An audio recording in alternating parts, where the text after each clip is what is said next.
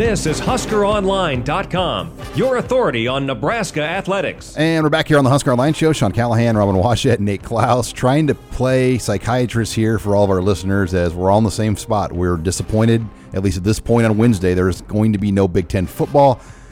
And the consolation prize, we thought it was 20 hours a week. I think now it's going to be a 12-hour-a-week schedule with light practices, film time, and lifting sessions. Woohoo! How about that, guys? Yeah, that'll be great. Hey. You're going to be watching SEC and Big 12 games on Saturday and ACC games, and you guys can practice in the stadium, and but with no pads on, just helmets only, I think, at that point. So just the whole thought process of how that's safe, but playing games is not safe.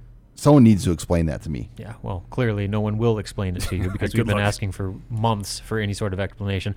It's also, I mean, that move kind of shuts down any hope of, so they do cancel fall football. Will Nebraska be able to put on some spring games or something like that? Nope, can't do that because you can't even put on pads. So, I mean, really, the way it stands right now is going to lead through a very long, cold, dark fall and winter till they finally do actually try to play football. Yeah, it's I mean, again, it's just no answers to anything. And if there is football, I mean, it's going to be just infuriating for all the players that have put in so much time and effort to get to this point to try and play. For all the coaches, I can't imagine what they've gone through too. I mean, they were, they've been probably breaking down Purdue stuff, for the home opener and doing it like advanced scouting. Then now Rutgers. Yeah, and then Rutgers, and then now nothing, and not even knowing, not even having any answers for your players and for their parents or anything. Meanwhile, Kevin Warren's kid is going to be playing in the SEC. It's going to be a sight to behold. And what will be interesting, and Jeff Padrikas from the Milwaukee Journal Sentinel, who originally was the guy that reported the spring thing, and he was about 2 days too early. But I mean, he obviously had good information on where it was heading, but it didn't come out until Tuesday that was going to be the plan. He's reported now this week that they're going to look at possibly a January start to this season, which to me, what's wrong with September 26th at that point? And then they're going to play games in domes, maybe in Indianapolis, Minneapolis, Detroit, maybe St. Louis, maybe Syracuse.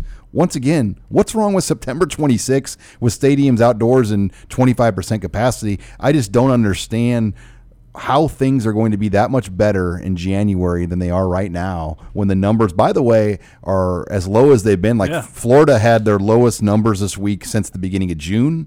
We're seeing, all these hot spots that were taking the headlines and led to this scare we're in, they've all gone back down again. And so it's interesting that we're going to be better off in January now all of a sudden. Well, and I guess, you could make the argument, look at what's happening around the country with students coming back and, the big spikes going around campuses. Well, wasn't that the whole idea behind the flexibility that Kevin Warren was praising with that schedule release that he did 4 days before canceling the season, that you could adjust if things like that happened? I mean, starting September 26 or whatever, starting in October, that was still very much on the table to where you could let those things play out, get a better handle on the unknowns of what would happen during the start of the fall semester and being able to adjust accordingly. That was the whole premise of that schedule that they put out, was you had upwards of a month of makeup time built in for teams to be able to move games around as needed. And now you're scrambling to try to play a makeshift schedule beginning in January where you're right in the middle of all the sick seasons and all that stuff, so let alone COVID. Now you're going to peak flu season, all that stuff. It makes zero sense. And, I mean, I just don't understand why this is the best course of action, why this is a safe course of action compared to what was already in place before you decided to shut things down for the fall. Yeah, to me, it's not. I mean, there's this playing spring football. I just fail to see how that's a viable option right now. And one thing that I've thought about is, for all the schools that are upset about this, I feel like maybe there's equally as many schools in the conference that aren't, and that those presidents or chancellors or whoever are actually protecting Kevin Warren in this whole deal. And maybe those are the schools that that outside of the sports realm that carry a lot of influence within the conference or something, and they're protecting him some sort of way. I don't know. But I mean, and if you had influence over somebody, you would probably want to keep them in the power seat so that they're making decisions that you want them to make. So I don't know. That's one thing that's crossed my mind. It doesn't matter if Ohio State and Nebraska and Michigan or whoever is upset if you have all these other powers that be at these other schools that are happy with the decisions that you're making and making your life a little bit more comfortable because they want to keep you there. Guys, we've got now a 6th team that has joined the letter campaign with parents to Kevin Warren. Illinois, welcome to the party, pal, is now a part of the letter campaign. And it's interesting, you got Nebraska, Iowa, Penn State, Ohio State, and Michigan, and now Illinois. So we're at an 8-6 here. And, Wisconsin has had players that have been vocal about the decision and disappointed in the decision itself. I mean, we're very close to about a 7-7 deal on this decision with teams that do and do not want to play, where I think we are maybe a Wisconsin away from stepping up to making this very interesting. Michigan too. I mean, obviously they have. Well, Michigan's involved. Michigan has sent a letter to the. You're right. So yeah, you're right. So Wisconsin, I think, is probably the next big player in that.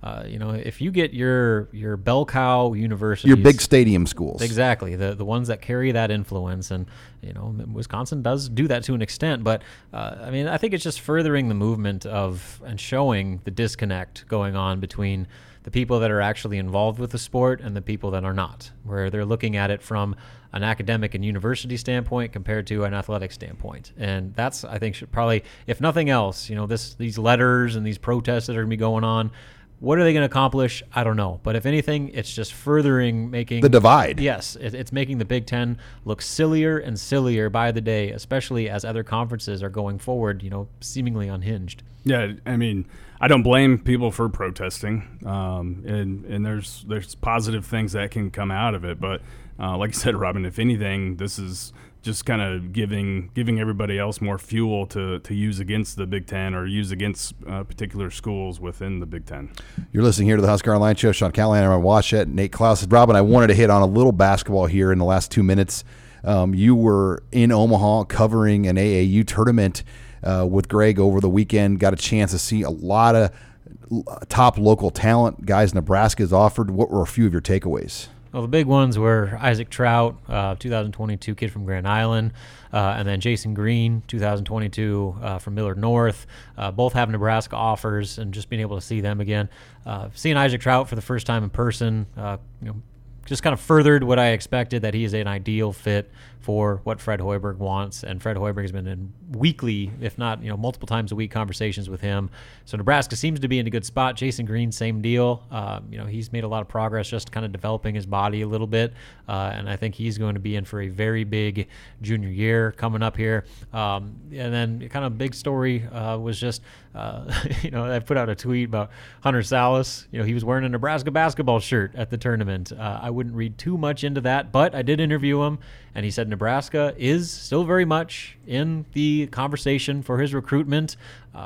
We'll see just how much they are in it, but at least the door doesn't appear to be completely slammed on that, despite the rumors that it is. All right, when we come back, we're going to take your questions in the mailbag. You're listening here to the Husker Online Show.